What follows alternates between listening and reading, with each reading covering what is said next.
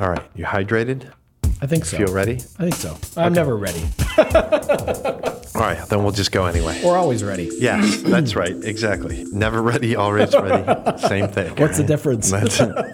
I'm with Me, you. it's what's the difference? All right. Welcome to What Else? My guest today, Nicholas George Miller. Hello. Thanks for coming. My pleasure. doing Good to the see thing. you as always. Likewise. We've known each other a long time now. Very long time. 20. Almost. No, probably more than 20 years. Yeah. I think since 1991, maybe. Oh, Or 90. well, 99 would be 20 years. Right. I think since 90 or So- 89, 89, when I 90, sat in with 30 Gold -ish. September. Oh, wow. 89. Right? Yeah. All right. 30-year anniversary. Oh, my God. Wow. Crazy, right? Where does the time go? I know. I don't know. Thanks for coming on the thing. Yeah. We'll just talk about a bunch of stuff. Cool. I got stuff sometimes Okay. talk about. Let's talk about a little bit. I know a little about where you grew up in your family, but tell me a little about that. I was born in Cincinnati, Ohio. Oh, okay. We moved to Prospect Heights, Illinois in 1964 when I was like a year and a half old. Okay. And my dad was transferred, got a job, and was having a house built there. So we moved into a rental house. And we were there till like August of 64. We moved into my family home that I grew up in, Yeah. which is in Prospect Heights. And so I lived there until after college. My parents didn't move out of there until 2004. So they were there for 40 years. Yeah. Wow. Crazy. And you were one of how many? 4. I'm the right? youngest of 4. Yeah. Yes. What was the age spread? My oldest sibling is my sister Ellen. She's 6 years older than me. Okay. Then my brother's a year behind her, so he's 5 years older than me. And then my sister Evangeline is about a year, little over a year older than me. So that's a pretty close cluster for 4 kids. They did like 2 and then 2, like 4 years later. So I don't know what they were thinking. Having 2 kids, I don't know that I would do another 2 4 years later. That's right. you wouldn't double down on that again? Oh, no. Yeah. Maybe not. And did you guys get along as kids? Like, did you hang out together, or did you have separate kind of interests and activities? It was the old ones versus the young ones mostly, really. Okay. I mean, think about it. You know, if you're 10, Sure. you got a brother who's 4 and a sister who's 5. You're not all that interested in hanging out with them. So. I would imagine, yeah. But we're a close family for sure. Yeah. But kid stuff, kids, knocking heads. That's kind of the way it was. Yeah, I'm familiar.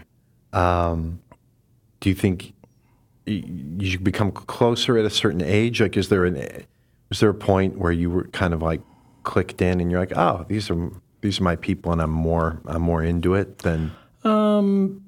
Maybe once we all got to be adults. Yeah. I think Sure. once like everyone was over 18, maybe probably got to that point. Actually, I mean, maybe younger than that actually, because my brother went off to college. My eldest sister came back from being gone from college for a while and was living back home, and my my sister's a year older than me, was away at college. So for a while it was just Ellen and me at home with my parents, living at home. So we hung out a lot. In fact, we had some pretty great little adventures here and there. So. Right. You told me one about you guys going maybe to the Uptown Theater and seeing somebody sound checking. What was that? Yeah. I had a really, it's kind of a life-changing experience as I look back on it. Yeah. We were, it was November 1979. So I was a senior in high school, and my parents were out of town, and Ellen and I were home, and I'd cut school that day. We just decided to like hang out and play guitars and goof off. And we heard on the radio Bob Marley was playing that night at the Uptown Theater. And Ellen goes, "Oh my God, we should go to that." And probably Tom Marker, whoever was on WXRT announcing the show, says, "Oh, the show is sold out."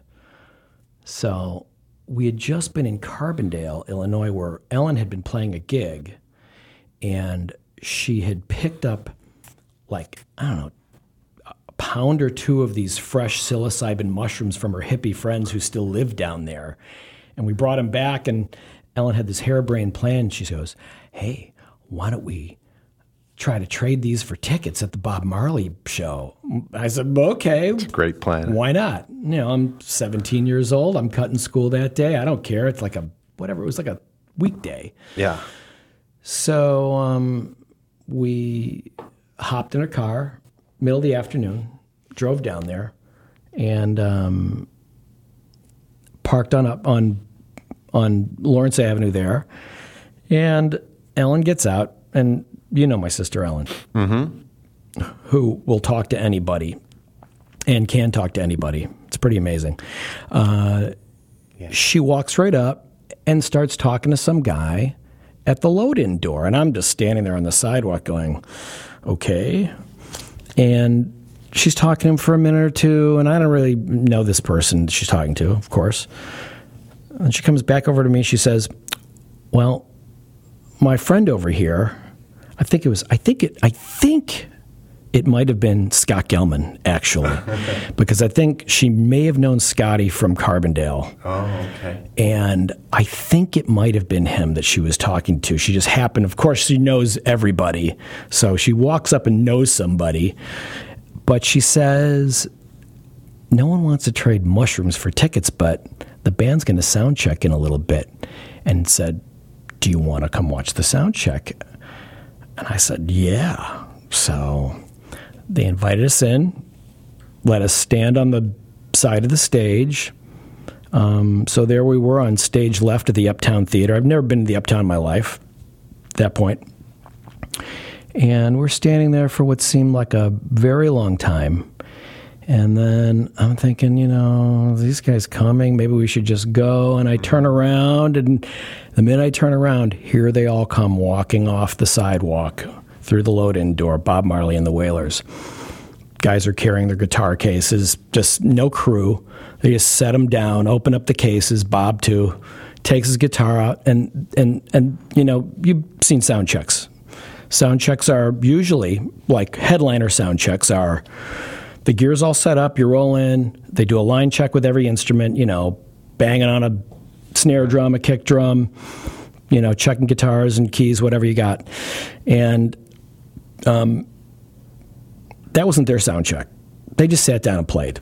They just sat down and played for an hour or so, and we just stood there, probably from where I am to the wall behind you, which is, what do you want to say that is? 10, 12 feet. Watching them for an hour just play. It was mind-blowing. Just mind-blowing.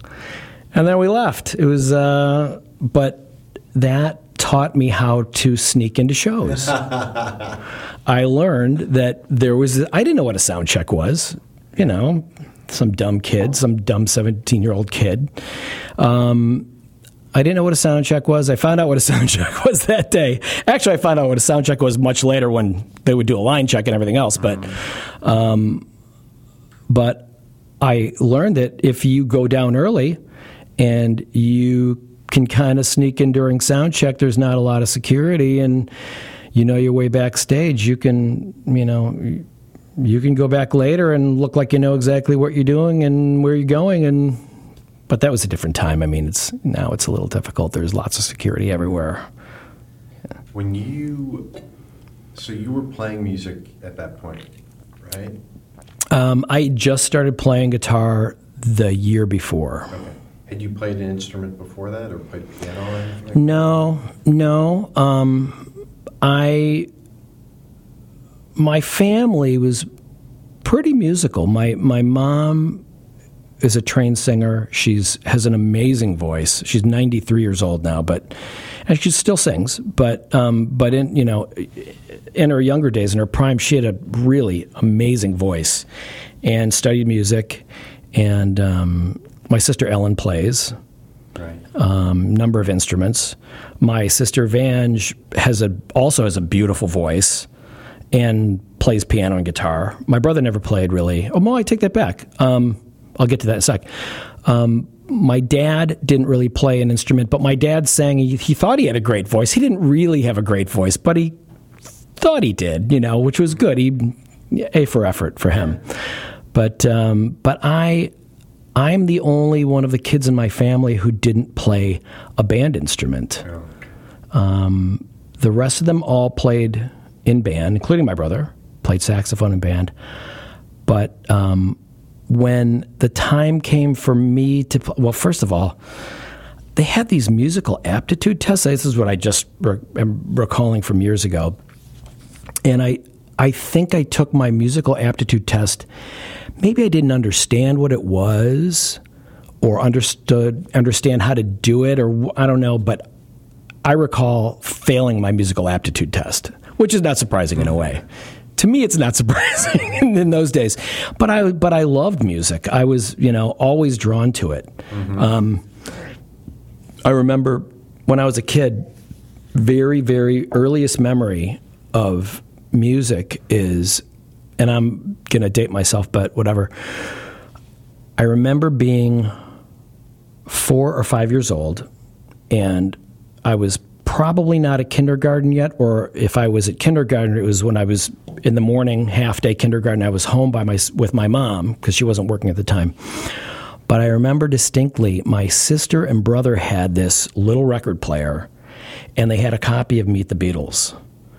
And I would go into my sister's room with the shades down and put on Meet the Beatles and listen to it in a darkened corner during the day in that room over and over and flip it and over. And to this day, anytime I hear any songs from Meet the Beatles, I'm immediately transported to that spot. It's just, it's crazy. Yeah. But so I loved music, and I was always wanted to play music, but I didn't get a band instrument. I really wanted to play drums, and my parents didn't want me to have drums. They were just not interested in doing that. I didn't want to play oboe or saxophone or clarinet or trombone or anything in the school band. That to me was not appealing. I wanted to play drums. They didn't want drums. So my sister Ellen, I think maybe in the 8th grade, she got her first guitar. And at some point, maybe, a year or two later, I remember trying, it was a Harmony guitar, Harmony acoustic, cheap Harmony acoustic, in this blue chipboard case. And I remember trying to play it and going, oh my God, who does that? First of all, I was little hands, so, couldn't get around this gigantic tree trunk of a neck with these telephone wire strings. But just to try and press on them was like, oh, what do you do this? Ow. So I although I wanted to play guitar, I never really tried to play until much later on. But I was always drawn to it and always drawn to music, and it was absolutely a thing for me. Yeah. But I came to it late. So what made you then pick it up later at age, 15 or 16 or something?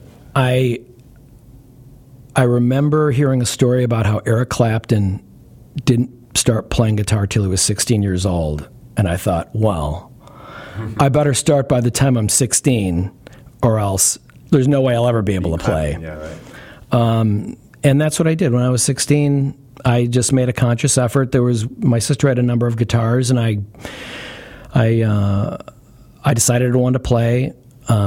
She had a Beatles book with chord chart, and I would just slowly started teaching myself how to form my, twist my fingers into chord shapes, and I knew the songs in my head, so of course the way I played them along with the chord charts wasn't quite as how the tunes came out. But I took a few lessons from this guy who used to hit my thumb with a drumstick.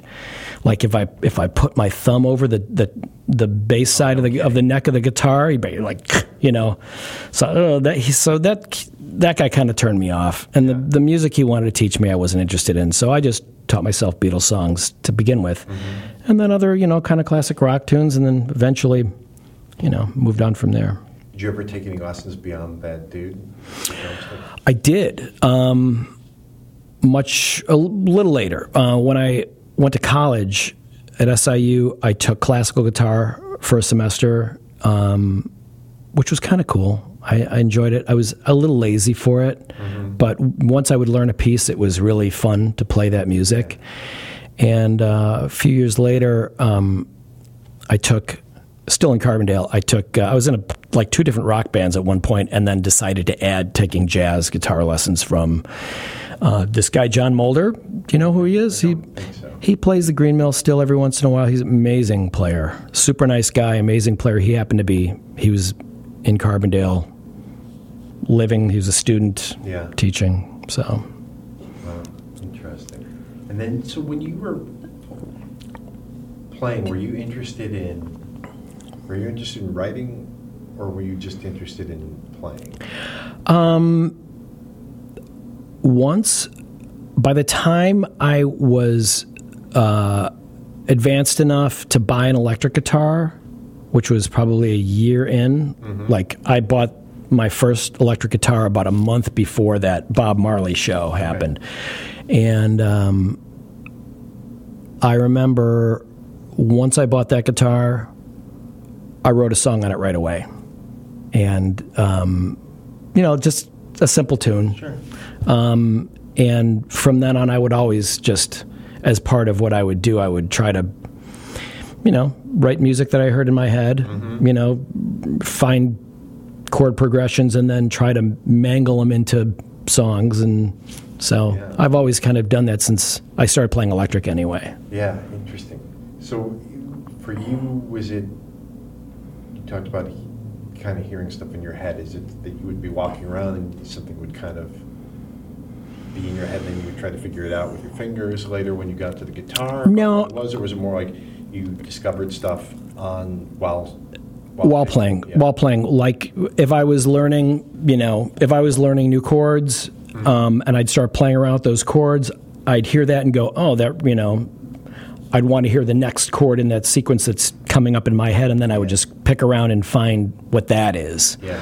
And that's how it kind of started for me, and that's kind of what happens now when I, you know. So, you find that experience too when you write songs. It's most. How do you hear music in your head? Do you hear songs in your head, then go Although I have done that before. I have heard some stuff in my head and figured it out later. Yeah, I think it's been a little of both. There's times, there have been a couple things where it's just like someone pushed play and I just heard the thing. And I heard the melody, I heard the words, I heard the thing. You know, I could just hear the thing, and then it was like, get to an instrument and a piece of paper and transcribe it before it evaporates. Right. Although also a lot of it is the thing you're describing too, which is you're playing and then something catches your ear and you're like, what if I went to this next? And then you're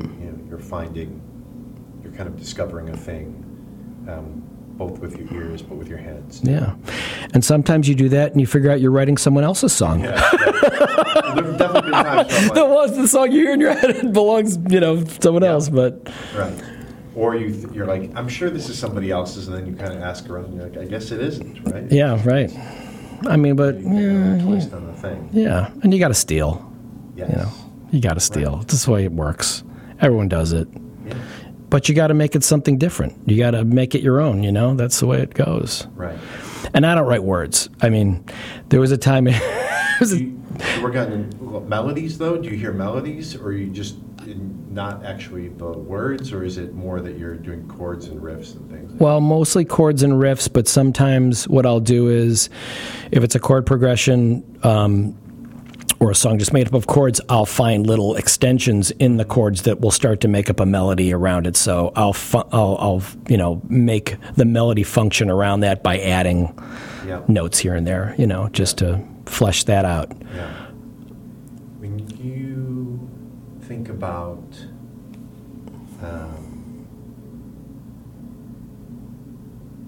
writers, songwriters that you are into, whether it's, when you're starting or now, are there particular people you think about, like, that's what I aspire to in terms of songwriting? Modeled it after, or is it just kind of... No, I don't really approach it from that angle. I mean, there are lots of songwriters, obviously, that I love, but it's more a process of picking up the guitar and sometimes not playing until I just decide what I want to start with. Sometimes you pick up a guitar and just start, force of habit, you'll grab a chord in a certain place and you get into these patterns where you do that stuff, or just kind of start riffing to warm up your fingers or do whatever. But I don't really approach it from that angle. I think that I've listened to so much music and been exposed to so much of it that it's just kind of like you're steeped in it. So once you start playing, whatever your bank of influences and experiences just starts to flow through that, and you either let it come through you or you reject it and go, nah, I don't want to do that, or, that's kind of my process. What about you? I think it's probably more what you're talking about now, but I think in the earlier days I was more specifically trying to model after specific influences, right? So I'm going to try to write a Who song, or I'm going to try to write a U2 song, right, or something like that. And then it becomes, now it's more of a mix, like I think what you're saying, right? There's a big pool of influences and all of that filters in somehow, but I'm not specifically... Yeah, I mean, I now you say that, I guess I have done that. What I really love is when you try to do that, but it doesn't come out like that at all. That's right. And it sounds like something completely different. Like, I read years and years ago how the Talking Heads were trying to be a Motown band, or trying to be a Memphis soul band, whatever they were trying to be. They were trying to be some kind of soul band, whether it was a Motown or a Memphis soul band or something. It's like, that's how their ultra white geekiness spits out Motown, is the Talking Heads, right. Which I love that, you know? I remember reading an interview about where Steve Perry talked about being a huge, like, Sam Cooke fan and that era of stuff, and, Stax things and Motown, and at the time I thought, what? That's nothing like their music. But then now I go back and I listen to the way he sings it. It's totally in there. Totally. Now that you say that, right. I can hear that in my head, the Sam Cooke turn of melody here or there, that he would... Even some of the specific licks, you're like, oh, that's a total Sam Cooke thing. Yeah. But it's in a different context, and so you're like, to your point, it doesn't come out that way, even though you're trying to imitate that. No, and that's the cool essence of stealing and making it your own. Is you're influenced by that. You're trying to make it like that. You're really working in the spirit of that, but right in a different context, it becomes something completely different and something completely new and cool. Yeah. Tell me about, what was the first electric guitar you bought? The first, this is also a great story. Well, not a great story, but an annoying story for me. So, and this is the perfect story of, like, the dynamic of me and my older sister, Ellen. So, Ellen has a number of acoustic guitars. She's always finding great deals, always finding amazing instruments for dirt cheap. It's crazy. So, anyway, I'd saved up money from working, and I wanted a Stratocaster. Had to have a Strat. And I would go through the Trade and Times every week or day it came out, whatever. I think it was weekly. Whatever it was. It's 1978, 79. And they had all, and I'll kick myself now because it was 65 Jazzmaster, $300, 66 Jazzmaster, $200. It's just like, I'm like, I don't want a Jazzmaster. I don't want, I want a Stratocaster. I should have bought up all the Jazzmasters and Jaguars. But I wanted a Strat. And I finally found one in the Tribune for $325. And I was like, all right. So, and this is how dumb I am. This is a total guitar geek moment of stupidity. But so I call this guy up. He lives in Hyde Park. I live in Prospect Heights. So I said, I want to come down, check out the guitar, I'll bring cash. Cool, come on down. So I drive down there, go to this guy's house, super nice guy. He pulls out this Strat. It is possibly the most undesirable Strat anyone would ever anyone who likes Stratocasters, if you like Stratocasters, you don't want this one. The only way it could have been worse is if it was that mocha brown color that they did in the 70s. That's what I'm picturing. But it's a 75 Strat. It's natural. I am so dumb. How dumb am I? I did not realize that it was a hardtail. No trem. It's a Strat without a trem. And I'm like, I pick it up. I'm like, this is cool, and I can afford it. That's the most important part. Thing's a boat anchor, by the way. Right. So I'm like, sold. So I pay him the money, and I'm like, oh, cool. Leave, drive back to Prospect Heights with my electric guitar. And I had it for a while. Had it for probably I had it for maybe a month, up until probably 2 weeks I've had it. And then my sister Ellen comes home from work one day. She goes, you're never going to believe what I got. I go, what? She goes, I found a Stratocaster too. I go, what? What is it? She pulls out this case. It's a dead mint 1966 Lake Placid blue Strat. How much? $300. I'm like, are you kidding me? I was ready to kill her, but super cool guitar. She's one-upped me. She still have it? Yes. Oh, yeah. Smart move. It's a wonderful guitar. She doesn't play it very often, but it is. Every time I go to her house, I'm like, can I go visit the Strat? But I still have it. I still have the boat anchor. Nice. Yeah, it's and I like it now more than I did then. Yeah. But the hardtail's cool. What was you're not into it? Well, I mean, part of having a Strat is being able to use the tremolo arm. Sure. Didn't have that. So I just bend the neck. But. What was your amp? The first amp, Ellen and I, after getting these Stratocasters with no amps, I was borrowing a friend's amp, but we went to this sale at this place in Barrington. I forgot what it was called, some guitar shop. And we bought these matching Westbury transistor 25-watt amps, and I had that was my amp for years, probably until I went to college, played gigs with it in college, and then Ellen, another stroke of whatever ridiculous luck, she lucked into some 72 Marshall 50-watt head for $50 or something, and she loaned that to me. That was my second rig. It's great. So, but the Westbury, I still have it. It's in my office. Oh, that's so good. Still works. Yeah. It's so good that you have the original stuff. That's cool. Yeah. That's really cool. Yeah, I'm a pack rat with that stuff. Only if something if I just don't like something, I'll move it. But right. Usually just. Yeah. What about you? What was your first guitar?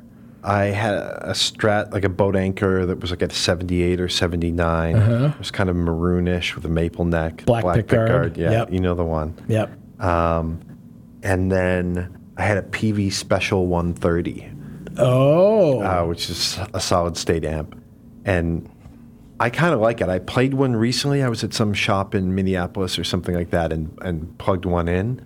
And I was like, it's okay. Yeah. Yeah. Does cleans, right? It's not bad. And even the distortion was I'm like, this is acceptable. Was it a hybrid? Was it part tube, part transistor? No, this one was just all transistor? solid state, yeah. Oh. They made some other ones at the time that were tube. Yeah. And they made some later that were, I've thought about going and buying one just to kind of recreate the the magic. Do you still have the old Strat? I don't. Oh. No, I sold it, I think when I was in end of high school or beginning of college.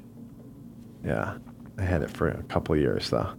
It'd be fun to have that. I wonder if it was good or bad. I can't, Right. Yeah, you don't have you can't look back on it now and go. I can't understand whether it was a good one or not. Yeah.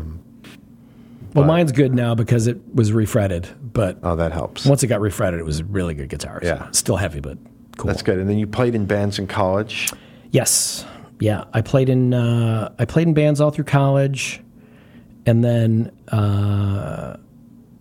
after college, I was not in a band for a while, and then I got in another band like a couple of years after I was out of college, or a year after I was out of college. I got in another band, and then that lasted for a short while. Did you? So then you made this transition. You work in show business, right? Which you've done since when? How long after college did you start? I started Jam in July of '86. Okay.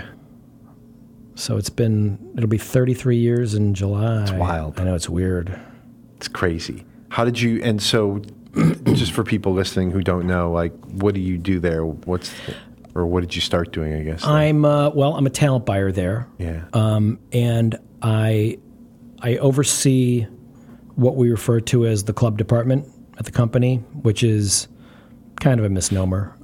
It's really the small concert hall division of the company. So anything from the Riviera, the Vic, Park West, anything that Jam does at Metro, or any of the other small clubs like Shuba's, Lincoln Hall, B Kitchen, Subterranean, Martyrs, the late Double Door, any of those places, I either book or I oversee the booking with two other gentlemen who work with me. They're nice gentlemen. They are. They're gentlemen. And how did you get into that? Was that something you pursued? You were trying to find a job in that business? Or? No, not really. Kind of by accident. But, I got my degree in Carbondale at SIU, Carbondale, in radio and television. And when I graduated, I was looking for a job in radio. Okay. Which was a tough thing to do for a kid coming out of college. But I did, after being home for probably about just maybe a year, I got a lead from my sister Ellen, who worked at WXRT at the time, that Jam Productions was looking for a sales rep for their heavy metal radio program. Arnie and Jerry used to have this radio program on WVVX from 7 p.m. to midnight, 5 nights a week. Well, there was no radio for, any of the hard rock or heavy metal stuff at the time, and this is, mid-'80s when there's a lot of that. So they were smart. They brokered a time block, 5 hours a night, 5 hours a night, 5 days a week, hired their own jocks. And so I interviewed for a sales rep job there, and they liked me. What did they know? They didn't know any sales reps. They knew no better. And they hired me to do that. So I did that for a while. And so is that selling advertising? Selling advertising, yes. Got it. I was selling advertising for their radio program. Yeah. Really easy sell, because a lot of people want that demo. Okay. Pimply-faced, pubescent and prepubescent boys listening to heavy metal, because they're going to pay a lot of disposable income. Sure. They're really going to buy a lot of your products. Right. Especially if it's cut-off T-shirts and mufflers or whatever. Anyway, so I was in a band at the time, and while I was there, I met Scott Gelman, who was running the club department at the time, and other things. He did other shows too, other than just the club stuff. Company was carved up booking-wise a little bit differently then. One day I was talking to him, and I said, hey, I don't know if this is okay or not, but I play in a band, and would it be okay for me to give you a tape of our crummy band and, maybe get an opening slot somewhere? He said, sure. So I gave him, copy of the tape, and I watched it sit on his desk and collect dust for, a while. But he and I struck up kind of a friendship, and he was, we talk about music, and I think he could see that I really, really loved music. Yeah. And we got on well, and I think he needed an assistant at that time. And he went to Arnie and Jerry and said, I need somebody. Do you mind if I pluck this guy out of the radio thing or use him while, see if he wants to do this while he's doing the radio gig? And they were like, sure, So he approached me and said, would you like to, learn about what we actually do here? And I said, sure. And I started working, on covering shows, first of all, just going to them, which I'm sure he was dying to find somebody to go, go cover shows at night for him so he could be home. And I don't blame him. So I started doing that. And then, then he started teaching me about how to put a deal together and what goes into, and I from settling shows, I understood, what goes into a show, production wise and everything else. And then I just, then we talk about, what are bands worth? What do I think a band's worth? What are the ticket prices? And it started there, and he taught me how to book shows, and I was his assistant for about a year, and then someone else at the company left, who was doing arenas and theaters, and so Scotty moved up into that person's position, and they basically turned that department over to me in 1989, which I've been more or less running ever since. Yeah. So, kind of one of those amazing jobs that people you can't kind of apply for. I guess you can apply for it now. They have they have entire curriculums where you can study this stuff now. But back then, it was very little of it. I did take music business classes at SIU for sure, but I wasn't really planning on necessarily being in the music business, really. Yeah, I guess that's kind of part of what I was wondering, is if...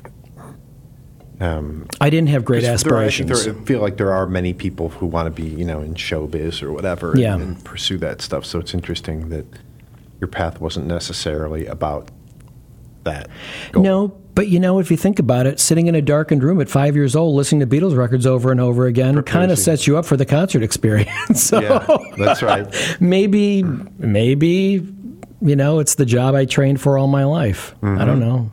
Mm-hmm.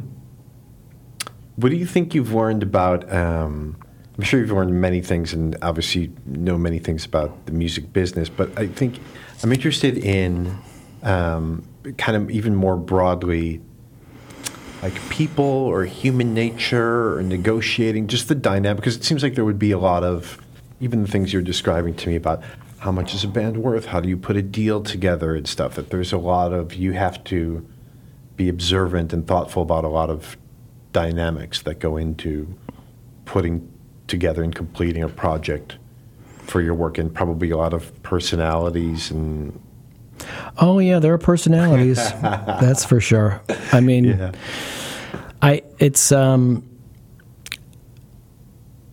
what I've learned about people is, and this is just an obvious platitude, but everyone's different. Everyone approaches things, even the same thing, people approach from a different angle, really. There's different artists think about different things when they are thinking about what their show's going to be about, or what they want that to be. I'm sure they perceive themselves all as very, different types of people in that world, whether they're a pop act or whether they're a songwriter who's, like a singer-songwriter type person, or people in rock bands, right. Or hip-hop acts, or, whatever. I'm sure they all view themselves differently in the whole matrix of that. But, there's never a dull moment. That's for sure in this job. It's just... you never know what's coming out of left, right, or center field or behind you, and you have to be ready for it. You're putting on live shows. People get sick. Buses break down. People protest your show, and it's ever changing. The security concerns are different than they ever were. Mm-hmm. And we're now going to a policy of no bags at our shows. Don't bring a bag of any kind. Don't bring your backpack. Don't come from work with a laptop. And it continues to just change and evolve. And but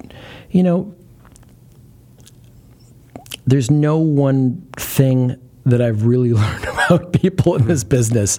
It's just everyone's different. Everyone approaches things from a different way, and you have to, be able to handle all of that stuff.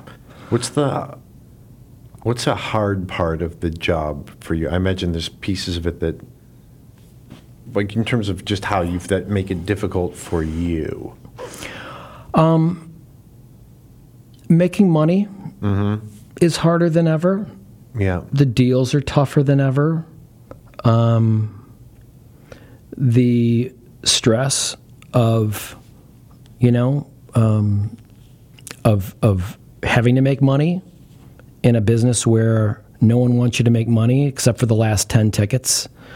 The stress of doing a high volume, because my department is probably the highest volume of actual shows in the company. It's just the way it works. There's way more small shows than there are large shows. Right. So, the work dynamic has changed.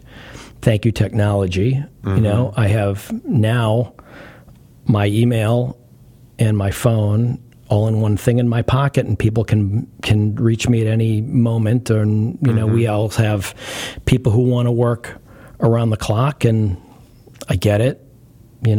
Yeah. We have to change the way we used to do things. And when we've all rolled with those changes, it used to be once Friday rolled around at 6:00, you couldn't find anybody. Right. But now you're working constantly, really. And I know my industry is probably not alone in this, but getting emails all the way until bedtime and overnight. Sure. About, can you respond, please? No, I'm having dinner right now. Yeah. How do you, it seems like a lot of time, because you're in the office dealing with these things and setting up deals, right? And then you're or historically, you've been at a lot of the shows at night too. How does that work out for you? Or is it just something you've adapted to? It seems like a big time commitment, and maybe would it impinge on sleep? I'll say it again. I've been at Jam for 33 years now. Yeah. So I've been doing this for easily over half my life. Yeah. It's just second nature to me now, and it has been for decades. That I go cover shows, I come home whenever, I get up, I got to get up early, and it is what it is. Right. And it's bothersome in a way, because I know that there's a lot of promoters who don't have the talent buyers actually cover and settle the shows. A lot of the time, the production people would do that, and the buyer just buys the show, kind of looks over it and makes sure it's selling, and oversees marketing and all these other functions, and make sure everything's rolling the right way. But don't have to be there necessarily. But we all have to be there, so it's. What are you doing when you're at the gig at night? So you booked a show. It's at the Riviera. Now it's the night of that show, and it's 6:00 or whatever. Like, what are you doing on site? Typically, I get there about an hour before doors, 30 to 60 minutes before doors open. If there are, there's certain paperwork that needs to go out to people, guest lists, things of that nature. If there's, guest VIP stuff to handle before doors open, we do all those functions. Meet with the band, meet the tour manager, say hi, make sure that they've had a good day so far, which I'll check in earlier, usually during the day once too, with my production manager. Sure. Production manager is the person who's on site from load-in time until load-out time, and does all the technical advancing of the show, and then physically runs the show with the artist touring personnel. So I'll check in, with them, and I'll check in with the band, make sure everything's going fine, and then hunker down and start doing some financials, do all the accounting, watch the show, pay people. Yeah. And that stuff, so for people who don't know, so it sounds like you're doing the financial stuff because tickets are being sold up until the show's on, right? That's true. Unless it's sold out in advance, of course. Right. But even if it's sold out in advance, I have to sit down and do all the accounting for the show. So I'll have to get bills for whatever equipment we've rented, catering receipts, labor bills, things of that nature, put them all in a spreadsheet, and then present that spreadsheet to the artist's tour manager, and then pay them out at the end of the night. And is there a little bit of back and forth with that? Do they look at your spreadsheet and say, hang on a second, this doesn't look right? Or are they like... Hopefully we're doing a good job in setting budgets that are realistic at the time we're making the deal. And, then those budgets either come in on point or maybe below, save some money, which is great. There used to be a lot more of that back in the day. I think that promoters used to, pad bills, do all kinds of kooky stuff to make more money. And that just doesn't happen, So, and we're so far evolved down the road with the concert business that you can't fool around with that stuff. Right. There's none of that. Right. I mean, someone may be like, "Hey, why is this security bill $200 more?" And it's you can explain it away and say, "Well, you either had an early load in, or maybe you had a VIP meet and greet, and we had to staff that." And they'll, "Oh, okay, yeah, I get it." There's usually not any kind of shenanigans. Yeah, there's usually no crazy, what is this expense, that no one is seeing. Usually it's all pretty much on point, and people agree pretty easily that, these are the expenses, and you've got bills to show them and invoices and everything else. So it's pretty cut and dried mostly these days. Do you still like going to concerts? Do you still find that exciting? Yeah, to be an audience member. Oh God, yeah. Really? I sit and buy. I look at the schedule like whatever's playing and go. What am I going to go to? Yeah, of course. That's great. Yeah, and I'm excited about. I'm not excited about everything I book, but I'm excited about some stuff I book for sure. Yeah. And and just want to go to it. Like we had a show on Saturday, which I wasn't covering. Mike LeMaistre was covering it, but I told him, I said, shout out to DJ Poser. Shout out to DJ Poser. But we had this band called the Delvon Lamar Organ Trio. And this band I just kind of saw on YouTube and tracked them down and found out that they have an agent who I know. And I was like, a guy I don't really do any business with, but I've known for years. I'm like, hey, I found this band on YouTube. They're awesome. Can I do a show with them? So I booked a show with these guys at Martyrs, and it was Saturday night, and I was like, yeah, I'm going. I told Mike, I said, you're not going to be bummed out if I show up at the show, because I'm going to go with my wife, and I want to drink beer, and I don't want to settle. I don't want to work. I just want to, I'll say hi to the manager, of course, but I want to watch the band. So, yeah. That's cool. That's so great. Yeah. I mean, yeah, of course. I mean, I got Johnny Marr coming up. I got Lizzo coming up. I got a bunch of fun stuff coming up. And then I have other shows I just want to go see this summer. So, yeah. That's so good. Yeah. That's so good that I'm after all those. Totally excited by it. That's really cool. That's really cool. That's great. Yeah. I love hearing that. I think we all are at the company. That's why I think people don't leave, is because everybody really loves music at Jam. Really, really invested in it, and it's meaningful to them, and they get excited about it. They get chills about stuff. So, that's really cool. Yeah. Yeah, that's great. I'm going to talk about a different topic for a minute. Sure. I know at least for a period you were kind of doing like a big travel trip, like maybe once a year, right? You would go. So I'm interested in a little about that, like if you had an approach or how you picked destinations, and what kinds of things you like to do, if you have general things that you like to do when you travel. I used to go on these adventure trips with my buddy Andy Surzan, who I work with at Jam. Worked there like a year less than me. So 32 years for Andy. Right. Until I got married. So, but we went on all these fabulous trips. And you know what, to be quite honest with you, Andy would come up with an idea and go, what do you think about going to Guatemala? And I'd be like, yeah, let's do that. Or, what do you think about going to Prague for a weekend? I'm like, yeah, let's do that. So what that travel was really more about seeing really, like, not it wasn't like vacation type travel. It was more like adventure travel is probably not the right term, but it was certainly like cultural excursion time. And some of it was kind of adventurous. I mean, we did some caving in Thailand and sea kayaking and fun stuff like that. But what we did, we'd go to all these national parks, and then we'd do like a trip to South America or Europe or Thailand or wherever far-flung places that were cool and interesting. Mm-hmm. But that kind of ended when I got married and had kids. We do different trips now. Sure. So he would kind of just throw out an idea, and you were like, "I'm game. Let's do it." Andy's a complete travel bug, and he's crazy about it. He goes places constantly. Mm-hmm. Yeah, he's the one. He's the one to talk to about the travel, because he's really the expert. Yeah, he's the engine on that deal. Definitely.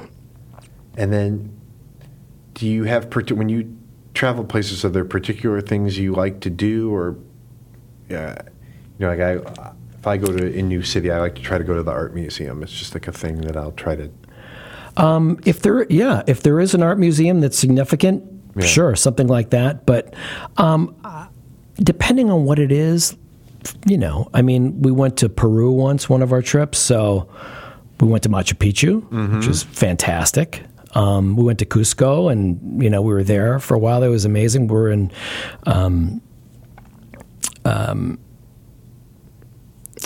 oh my God, I'm spacing out the name of the capital. In Peru, Lima. Oh yeah, sure. So we flew into Lima, spent a day in Lima, there are some very, very cool architectural things to check out in Lima. So it just depends on where you're going, mm-hmm. really. We went to New Zealand, which was all about, we didn't go to the North Island, we went to the South Island, which I understand why they shot all those Tolkien movies there, those Lord of the Rings things, because it is the wonderland. It is mind-blowing. But, there was so much different terrain there. You could go hiking in a rainforest, and then later that day you could take a helicopter to a glacier and go hike on a glacier. It was, crazy. And those kinds of things we did. Did you camp at all on any of these things? Nah. Not into it? We always found cool lodges or cool. That's the other thing. Find a cool place to stay in too. Yeah. Unless there is nothing, like we went and kayaked Milford Sound. We were in like a youth hostel, which was a trailer where the lights went out at 8:00. So, there aren't the amenities. But right. We were there to, for adventure stuff. So. Right. But I like to sample the food. Mm-hmm. If there's, like I said, significant art museums, absolutely. Yeah. But I like to see the city and see people and see their culture and just kind of hang out and, check out the vibe. Do you like traveling to cities? Because I'm okay with cities, but I prefer. I go somewhere, I want to see the city for like a day maybe, and then I want to get out and get to a small town or get out in the sticks or something like that. Well, do you enjoy visiting cities? I like both, actually. Yeah. If it's a city where there's something to do and has some real historic meaning, mm-hmm. like when we went to Prague, there was all kinds of amazing things to see in Prague. Mm-hmm. And there was really not that much to do outside of Prague for us. We didn't go that long, but the city itself is stunning, and the beer is fantastic, and it was just a wonderful time to hang out there. Yeah. Same thing. We went to Poland once, and went to Krakow and went to Warsaw. Warsaw wasn't very interesting because that city got flattened in World War II, and mm-hmm. so it's kind of modern now. But Krakow was beautiful and fun, and like Prague, vibey and beautiful, and great beer, and it was nice, That's really cool. So city-wise, that was fun. But mm-hmm. going to New Zealand, where you want to go, I didn't really want to hang out in Christchurch very much, right. or Greymouth. It was really more about, sea kayaking and, hiking and doing all kinds of other outdoor stuff. So the location really dictates that for for me. Sounds like, it seems like from what you're describing that you're kind of just up for whatever, right? You're up for an adventure as opposed to having... Absolutely. Do you have places on your list that you really want to go that you haven't been to? Or? It's weird. There's so many places that everyone's been to that I've never been to. Like, I've never been to London. I've never been to Paris. I've never been to Rome. I've never been to the homeland. I've never been to Greece. Yeah. So those are kind of next on my list, all of those. Yeah. Yeah. Yeah, that's good. Well, you give us a lot of stuff to look forward to. That sounds like you had a lot of good adventures so far. Oh, for sure, yeah. On that stuff. Do you have favorites of the places you've been? I was really freaked out about going to Thailand because I thought I would get sick, and it was so much the opposite. The food, at whatever level you ate at, whether it was street food or just a family restaurant or a nice restaurant, the food was all wonderful and all mind-blowingly good. Yeah. So if you like Thai food, my God, go to Thailand. That sounds pretty great. Where did you go when you were in Thailand? We flew into Bangkok, stayed there for a day and just did a little sightseeing there. Yeah. We went to Sukhothai, which used to be the capital. Okay. But is now like a little tiny city. Saw ruins there and fun stuff there. Then we went to Chiang Mai for a couple days. Okay. Then we went up to this place called Mae Hong Son, which was up near like the Burmese border there. And that was fun. Rented motorcycles and rode around the mountains. That was really fun. Wow, that sounds cool. Yeah, it was killer. Then we went to Phuket from there. Did like one day at a beach resort, and then the next day we went to we went on this sea kayaking excursion where you went out to sea for 3 or 4 days, and you were on a boat with like 8 or 9 other people, and you stayed out at sea for 3 days, and they would take you to these little deserted island beaches. That's where you would sleep. You'd put your tent and all your gear on one of the kayaks, kayak out there at night, and then just set up your tent on the beach and sleep there. And get up in the morning, go back on the boat, have breakfast, like fresh Thai food, fresh caught seafood, done in a Thai style. 3 squares a day there. That was possibly the most amazing. Yeah. Watching these Thai women on the boat catching squid and then doing it up Thai style later. You know, just it was crazy good. That sounds really great. Yeah, it was awesome. That sounds so good. Where's your favorite place you've been that's not in the United States? And not Greece? It's a good question.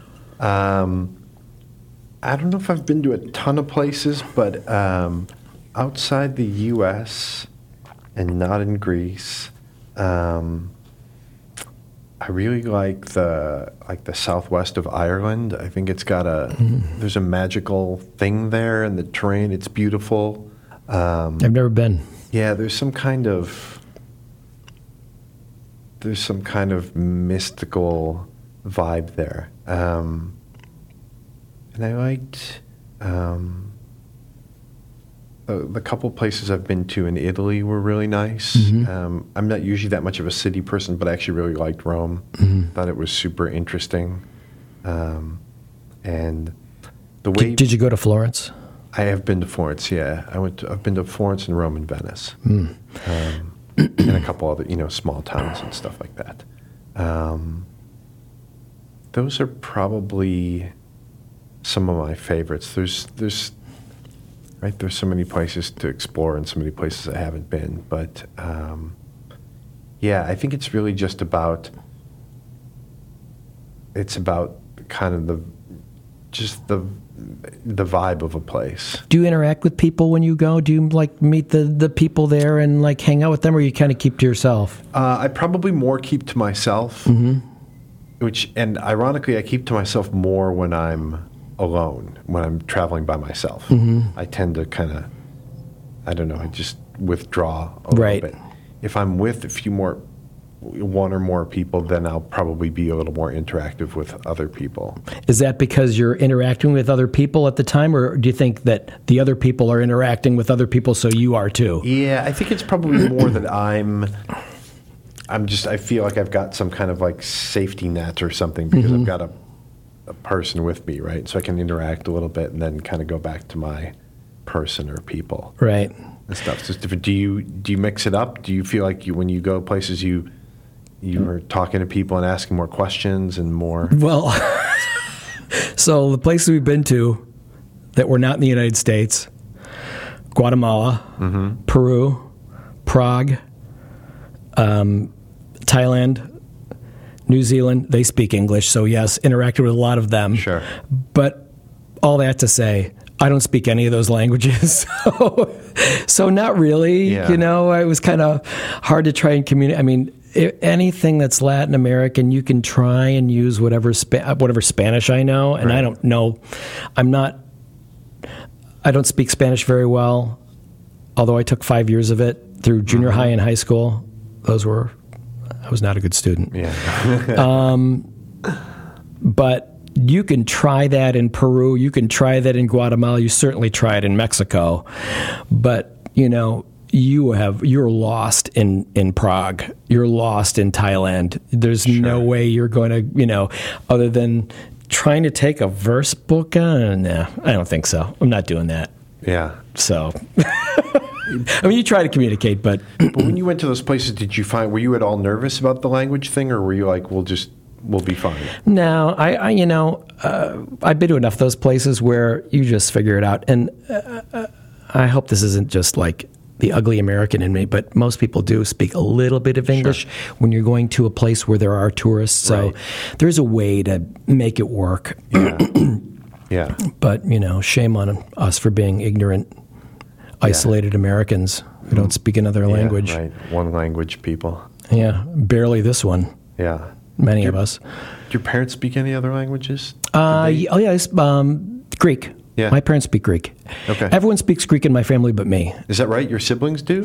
Yeah. I think that my brother, John, understands more than he speaks. And I think that's the same. This is true of Vange, but my mom and dad spoke fluent Greek. They're first-generation Americans. So their parents came over. Their parents came over. Both their parents came over. You know where they were Greece. from? My mom's parents were from Uraiki. Okay. And my dad's parents were from Sparta, I think. Okay. So I'm pretty sure, yeah. Yeah. And did you know them? Did you know your grandparents? I knew my mom's grandparents. Okay. My dad was an orphan at 17. Wow. Yeah. He's a real success story. But I knew my mom's parents because they were around. Her dad died when I was 6, and her mom died when I was in college. Oh, okay. So my grandmother, yeah, it was around for a long time. Yeah. But so they spoke Greek. It was really funny because they wanted me to speak Greek, but they knew I didn't speak Greek, so they would speak Greek at the table when they didn't want me to hear something. And I'd be saying, "What are you talking about? Tell me what you're talking about." Yeah. And my sister knew, Sure. but yeah, that's a classic maneuver. Yeah. You know what I used to hate? I'd be in a store with my mom, and my mom we'd be doing something, and suddenly my mom would pull me aside and start speaking Greek to me, like it's something she didn't want the people at the store to hear. And I'm like, "Mom, I don't speak Greek. You know I don't speak Greek." And she'd be like, you think it was just a habit? Like she was just used to confiding in people in Greek to keep it secret? Exactly. That's so good. I know, right? Well, crazy. That's so good. And did you grow up going to like Greek church and kind of immersed in the the culture of? Oh, for sure. Yeah. Which is, I'm terrible. I don't speak Greek. I'm full-blooded Greek. Yeah. Greek American. Don't speak any Greek. Although I try to cook Greek a little bit here and there. But we went to St. Peter and Paul in Glenview. Sure. The 90-minute Greek opera every Sunday, dressed in a suit and tie. Yeah. It's really fun. On tie, right? Yeah, really fun. I did it too. But at Peter and Paul. Did you go to Peter and Paul too? I went to St. Andrews when I was littler, and then we went to Peter and Paul. Yeah. Did I know you at Peter and Paul? I don't know, because we're a few years apart. That's true. You're probably an older kid, and I was, right. Yeah, I'm definitely knew some of my cousins. I'm way older than you. Yeah, probably that's knew a funny. bunch of my cousins. Oh yeah, We'll break that down. Yeah, we'll do that later. Yeah, I'm sure you know some of them. Did you go to the Greek picnic? Did they still have the Greek picnic outside with the rides and stuff? Yeah. Oh, that was I went awesome. last summer. I went last summer too. Did you? Yeah. Nice.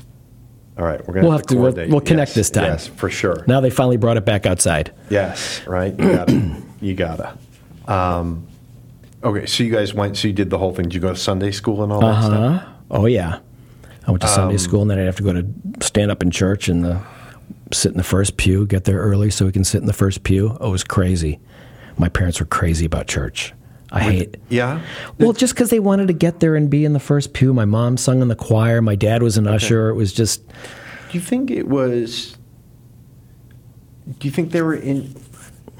Were your parents into the religious part of it? Do you think, or the cultural part, or both, or? I feel like it was really the community and the cultural part more than the religious part is obviously there. Right. But they weren't like overly crazy religious people, you know. You know, it was you had to go to church every Sunday, but Sure. But it was really, I think, about the community and of the church and that whole vibe. Yeah. That's what they were into. Do you ever go now? I don't. You know, I'm not into it at all. I feel bad. I feel like I should take my mom because my mom lives right near us. So Sure. So maybe I'll take my mom. Yeah. Maybe not for Easter, but Right. too late. You can take her to Conjunction Unction tomorrow. Right. Oh yeah. I should do that. Yeah. That's an easy one. That's a quick one. It is a quick one, easy one. Yeah. And they don't let you bring the oil home anymore. Oh no? No, they don't let you do that anymore. So, but I got Billy Bragg on Saturday, so I can't go to church on Saturday night. Where's that gig? Lincoln Hall. Okay. Thursday, Friday, and Saturday. Do you like Billy Bragg? Yeah. Oh, yeah. I think he's great. Yeah. I really like what he's doing on this tour.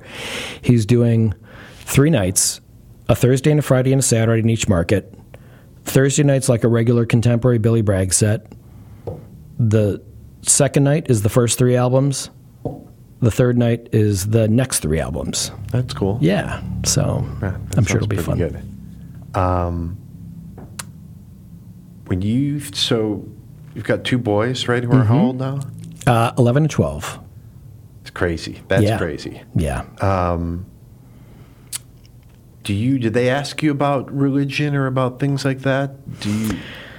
Yeah, they do. No, well, actually, or in terms of like how the world works, do they ask you like what's going to happen when people die, or like do you get those questions? I'm interested in how you field that stuff if you get it. I think my wife and I have kind of led by example by not going to church and not being religious, Right. that they kind of feel like it's not really important. And, you know, what we've tried to instill in them is that you don't need religion to be a good person. Right. And you do need to be a good person. Yep.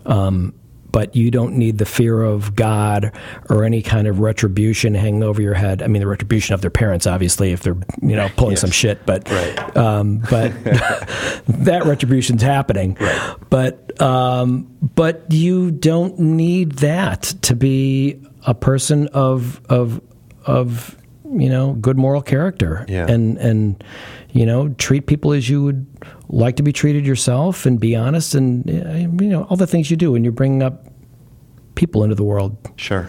But we never had them baptized, which I'm surprised my mom hasn't given me more shit about that. Yeah. But it's not important to us, really. I mean, I don't want to go off on a tangent here, but That's all right. That's what we're here for. People are welcome to worship in their own way. It's not for me. Yeah. I think that it's 2019 and we know how things work in the universe now, and you don't need to worry about an imaginary man in the sky. That's just my feeling about it. And you know, like I said, like to the kids, it's important to be of good moral character, you know, and to look out for each other and to care about other people. And you don't need a religion to do that, in my opinion. Yeah. So there's my tangent. Yeah. People want to, you know, be religious, whatever, but not for me. Yeah. Do you think about, or did you when you were a kid? So I'm thinking back to being in Greek church when I was a kid, or in Sunday school and stuff. Did you have a different conception then, or do you have one now about some of the quote unquote bigger questions, like what happens to people after they die, or things like that? I bought it hook, line, and sinker about the you die and go to heaven. Right. I wasn't all sure. I didn't think anyone really went to hell. Right. Hell was just kind of it was just a bridge too far for me. Yeah. Really, there's a devil down there somewhere. Right. But you know, I think that I because heaven seemed like a nice place, and that it's a peaceful place where people should go if they die. That seemed like a concept I could grasp as a kid, and I liked that idea, although it didn't make any sense to me, really. It just, how could it? How could everyone who's ever died be in this one place? Why is it not too crowded? How is there any room? I know it's up in the sky, but, you know, where the fuck do all these people go? You know, I mean, so you get to go see George Washington? You know, I'm sure he went to heaven, right? So I bought it when I was a kid, but there was probably a point in my life, and I think it was probably Christmas time,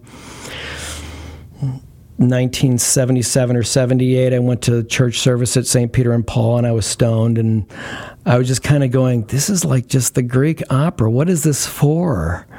And I just kind of was, at that point, I just kind of let it go in a way, not really publicly. God, I would never tell my parents, I don't believe in God. I don't believe in your religion.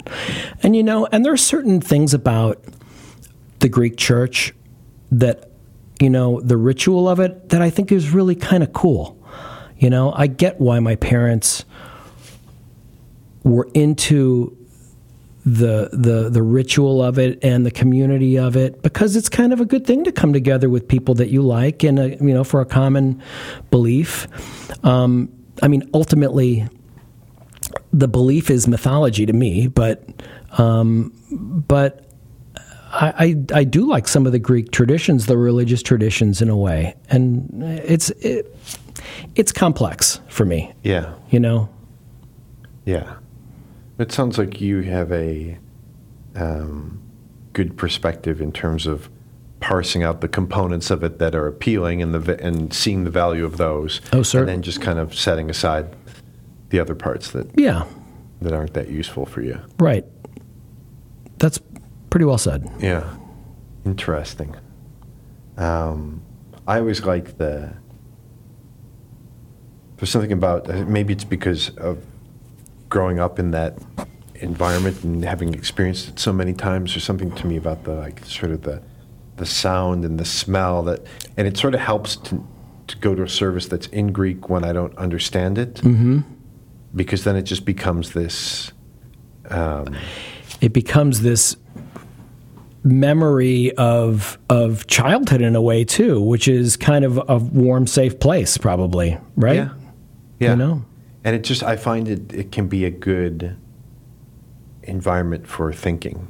Just sort of fosters contemplation if you're just sitting there in the back and they're doing the thing and you incense and that's what I did and stuff like that. I would just kind of tune it out and think and you know, it was kind of a meditation of sorts in a way where I would just think on other things and, you know, think about things I was looking forward to for 90 minutes while the chanter was going or the service was going, while I was standing up and sitting down and crossing myself and, you know.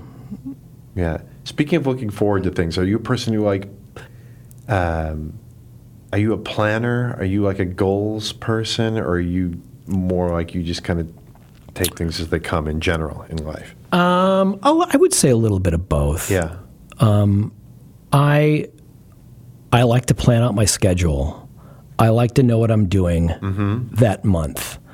Yep. And then there's some holes in the schedule that I'm like, let's see what happens here. I want to have some holes in the schedule, but I also want to know, what I'm doing X, Y, and Z here and there. And that's probably just a function of having to work, shows and figure out what I'm doing. Yeah. Yeah, I would imagine some of the processes from your work and some of the nature of the schedule, right, sort of programs you to... Oh, it really kind of formed me in a way. Yeah. I do like planning stuff out, but I like to have some room. What about you? Are you a planner? You seem to me like you're a little more of the off the cuff kind of a guy. Yeah, I think that's accurate. Yeah. I try to have some sort of goals or plans, but I kind of need to. I need to push myself in that direction if I'm going to do that. It's not my nature. My nature is more, I think, to just kind of take it as it comes. You're the eldest? I am. That's why, right? Is that why? Is that a thing? You just want to be the man? Well, maybe. Yeah. I feel like it could be sort of mental laziness or lack of vision on my part. Well, you might just like the process of diving in and figuring out as you go. I think that's a good mental exercise, right? Yeah, I think it is. It can be, certainly, right? To, to sort of test yourself and think on your feet and things like that. Would you get bored easily? I don't think I get bored anymore.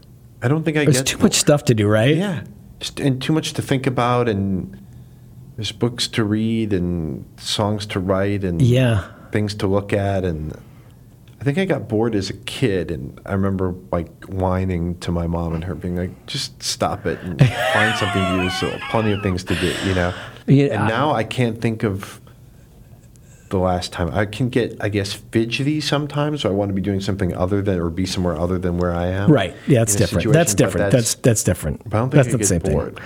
I don't either. I don't think I've been bored since I started playing guitar. Yeah. I've always had something to do ever since I started doing that. And it's weird. Do you watch TV a lot? I watch a little bit, yeah. Can you do like a Game of Thrones? Can you do like a series and have a bunch of shows that you watch and that you spend copious amounts of time in front of the tube getting involved in those stories? I could have one that I'm following. Right. I could maybe have one and a baseball team or whatever. You know what I mean? Yeah. But I can't. No, I can't keep track of a bunch of stuff. I can't. I'm just not interested in it. Yeah. I can maybe, if one intrigues me, I can same as you. I can be interested in one series. I don't have to watch it every day. I don't have to binge watch it. Right. But I like to have one to kind of look forward to, but I can't really do more than that. It's an interesting point about guitar. Yeah. It's a never-ending puzzle. It's like a Rubik's Cube that you can never solve. Right, that's right. It's really amazing. And it's also it's meditation for me too. Oh yeah, it's a lot of things. It's the one thing I can do. I can have a lot of stressful day of work and other things and so forth. And if I'm getting together with my peeps to play,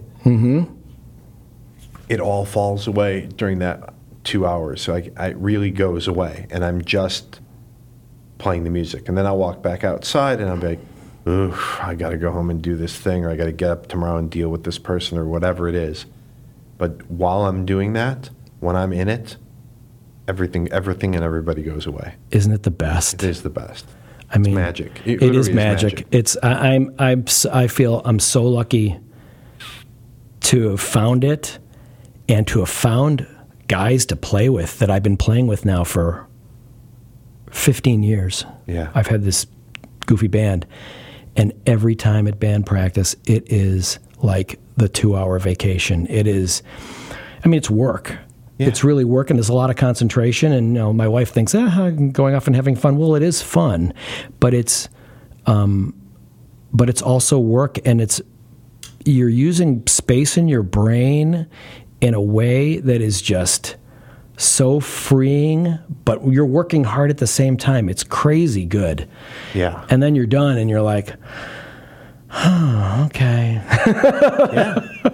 It's so good, right? And, I will be winter time, and I'll be at home or at a rehearsal space playing, and in 4 minutes, I got to take a layer or two off. Like your body heats up, you get really and you get focused, and there's physical effects and there's mental and emotional effects, and it's really, you really shift in. For me, it sounds like for you too, shift into a different place. It's amazing. And that's what, you know what? I mean, if it's not religion, but yeah, but it is. But that's kind of, that's I guess maybe that's what kind of replaced religion. Although I was never into religion anyway. But but that's really a thing that just, it's such a wonderful driving force, and it has so many. It's multifaceted. You can be at a band practice where it's loud and raging, and that's one energy, or you can be just sitting learning something, or you can be, playing something you played 1,000,000 times by yourself. It's a meditation. It's amazing. I think you're right. And it's all those, learning something new, ripping it up with people, or in front of an audience, or playing something quietly and just studying a part and trying to... Or recording and creating a recording and building a recording. It's got so much to it. It's the best. Yeah. That's the thing. That never gets old for me. Yeah. And that still has the magic. And I think if you can let go of the desire to hit some kind of goal or have some particular outcome, then it's great. Then you can tap back into the magic. Well, that's the best part of it for me, is that, I mean, I want to be a strong player. Yeah. I want to be a good bandmate. I want to create music that's as great as we can make it, and have my part not be something that just sticks out, but something that really works with everything else. But it's I lost what I was going to say. But it's just mind blowing. It's the most fun thing ever, really. Yeah. I think that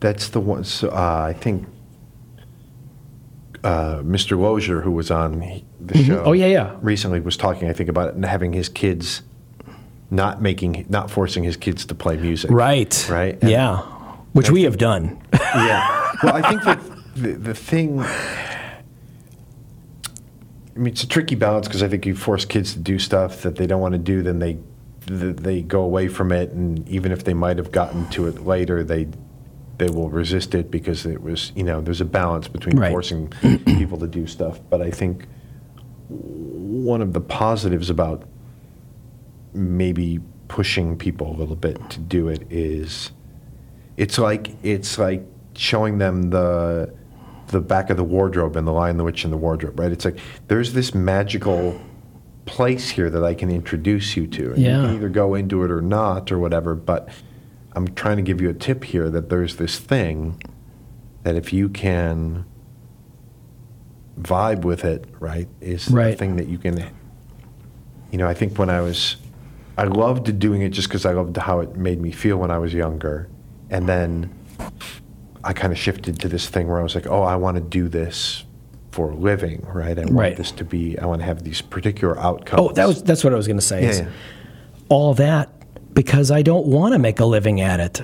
I just want to do it to be really good and to fulfill all of our needs as musicians. That's all I want to do it for, really. And it's a really kind of a pure thing. I don't care if we make any money. I mean, it's the most expensive hobby I've ever had, and I couldn't care less about that. Right. It's just, but Yeah, I think if you have... And showing the kids that, turning them on to that so they can maybe have that experience. Maybe they don't like it, but Right. if they are going to find that and find that kind of, I'm not going to call it nirvana, but that kind of great place in it, that's cool. And that's what I try to do with my kids. Yeah, and it's something that, and I think it's hard to explain this, there's a lot of things that are hard to explain to young people because the perspective is different. But the idea that, like, this is a thing you can have for your whole life, this magical place, it'll Yep. always be there. Oh, yeah. And it'll kind of be the same. Mm-hmm. Other things will change, but this can potentially always be there for you. And I Right. think that's, when I was young, I didn't think about it in that way. I knew I was very excited by it, and really it resonated with me, and it was sort of electrifying to me. And then I was like, well, this is what I want to do for a living. And then as that didn't pan out, it was a little precarious for a little while, but then luckily I was able to get back to I just love this for the reasons I loved it when I was 15, and 20 and so forth. And I could get back and really focus on that part. And then, if something else happened or didn't happen, that wasn't it didn't encumber the magical part of it, right? Right. It didn't drag it down. Well, that's the worst thing is if you ruin it by setting up all these expectations for yourself that you're going to be, make a lot of money at it, or it's going to be, something that really, you're going to break big. That's I think that's the hard part, and I think that's where I guess it can be a freeing thing for many people. I think some people probably it ruins it for them, because they really think that that's what they're going to do, and when that doesn't happen, they've invested so much in it. And, Sure. Whereas I know that I suck, so I don't really care. Right. I'm never going to do this for a living. Maybe one day we'll write a song that actually can, eke out a little bit of money here and there as an annuity, but who cares, It's not what it's about. Yeah. Yeah. I think it can be, I think it's true of music and other things too. It can be not spoiled necessarily, but intertwined with these desires for outcomes, and that can be a bummer because then it can be hard to separate that out and enjoy the purity of the thing that you liked doing or working on for its own sake. Yeah, and I tell my kids that. I'm like, you're not playing music so you can be a professional. You're doing it so you can have this in your life and pick it up when you want it or don't. But you can do it, like you said, for your whole life. Did your kids play sports? I imagine it's a similar kind of thing for that. No, Right. they hate sports. Okay. They and I kind of told them, I said, well, you have to pick something other than video games. So they said, well, we'll play music. Okay. And we bought a piano, and they take piano at home, and then they each play. One plays in the orchestra, one plays in the concert band. So different instruments, obviously. What do they play? George plays cello, and Angus plays clarinet. Okay. Nice. Yeah. Nice.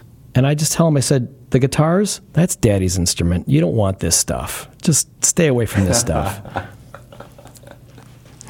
That's pretty great. Well, then they'll rebel and they'll want to play. Sure. That's right. But I always tell them, but if you do want to play, I'll teach you all the bad habits I know.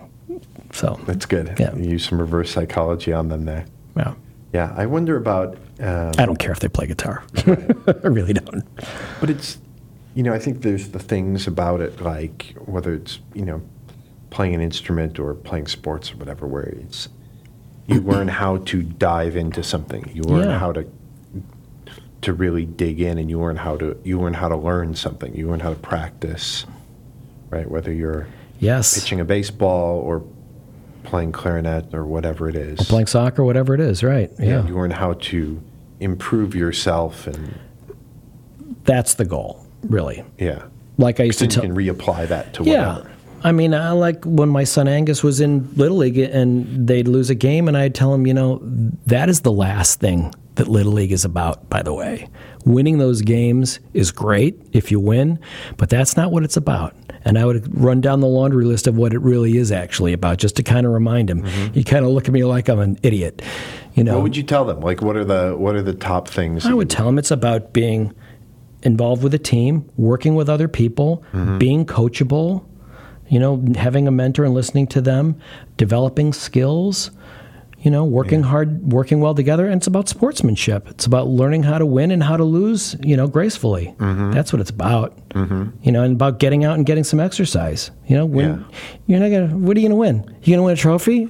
Great. That's cool. Do those guys believe you when you say this stuff? Or are they like, whatever, dude? Oh, totally rolls his eyes at me, So, but you got to tell them. Mm-hmm. I feel like if you tell them over and over again, it's going to sink in eventually. That's really good. I wonder if anybody, I don't know if anybody ever like explicitly told me those things, like when I was in Little League. No one told me that. Yeah. No one told me that. I sucked at Little League. I hated it. It was the worst. It was the worst. It was probably one of the worst experiences of my life was Little League. It was awful. It was interesting. I was good for a year and terrible for like the other 5 years. Mm. There was 1 year where I was in a sweet spot. I don't know. What happened to you? You peaked early. Yeah, there was like 1 year in the middle where, and then all the other kids got bigger than me. I was just going to say, were you big and then suddenly you weren't? Yeah, my skills were good enough. No, I wasn't big. I was still little, but my skills were good enough. Yeah. And then everybody like physically like surpassed me, and I don't know what happened, and that was just terrible, and it was miserable. And I finally, several years later, wrapped it up. Well, you stuck it out for how many years when you hated it? I really liked it. I probably played from when I was, I don't know, 7 or whatever until 13 or something like that. Or somewhere in there. Yowza. 7 to 12 or something like that. And, but I think it's interesting because then you learn a bunch of things, right? I don't think I thought about it this way at the time, but you learn that you're actually not good at some things. Yeah. And how to navigate that and... I was not good at many things when I was a kid, so I learned how to navigate that early. I mean, I don't know what I would have done if that hadn't happened into this selling radio advertising. Maybe I would have done that. Mm-hmm. Maybe I would have done a stint at WVVX and then moved on to WLUP and then like been a lifer kind of sales guy. Yeah, I don't know. I think I'm really lucky that I met Scotty, got this job at Jam, and was, loved music so much that I just was able to easily dive in. It wasn't like work for me. Mm-hmm. That's interesting. And sometimes it isn't like, it is like work, but sometimes I'm just so second nature now. It's so weird. Yeah. I've been doing it so long. Yeah. And it changes, obviously. You got to learn new skills and learn deal with different people. But, yeah, I don't know. But I was terrible at most things when I was young. Do you think when you started, I'm guessing you probably didn't think you would work there 33 years later, but did you think to yourself like, oh, things have really come together and fallen into place with this opportunity, or was it just kind of like the next thing that was happening to you in your life? I was really excited. Yeah. I thought to myself, wow, I got a job in the music business, and I like this, and I'm actually okay at it. And these guys have my back and are supporting me, and I felt really fortunate. And then a couple of years into it, I was really feeling great about it. Like, wow, I'm running the department at this company, and we're like, top independent promoters in the country. Yeah. So, and I felt fortunate, Yeah. And I still do. God, I'm working, we're not a corporation. Right. It's a different animal than what most concert promoters in the world are working in these days. Most of them work for either Live Nation or AEG. Right. With the corporate thumb, on their head constantly. Yeah. Which we have some of that, obviously, because we're a business, but it's not like that. You know? So. That's good. Yeah. Right, that's a pretty good run. Yeah. That's really good. Hopefully they don't kick me out anytime soon. I need the job. Yeah. All right. You probably got to go home to the family. Yes. Yeah. Well, there's all kinds of other. I didn't ply you for behind-the-scenes showbiz stories or anything like that, but I wanted to talk about all this other stuff. There's a lot of good stuff. Yeah, this is good. Yeah, man. Thanks for doing this. Yeah, my pleasure. All right, Nicholas George Miller on What Else? There you go. What else?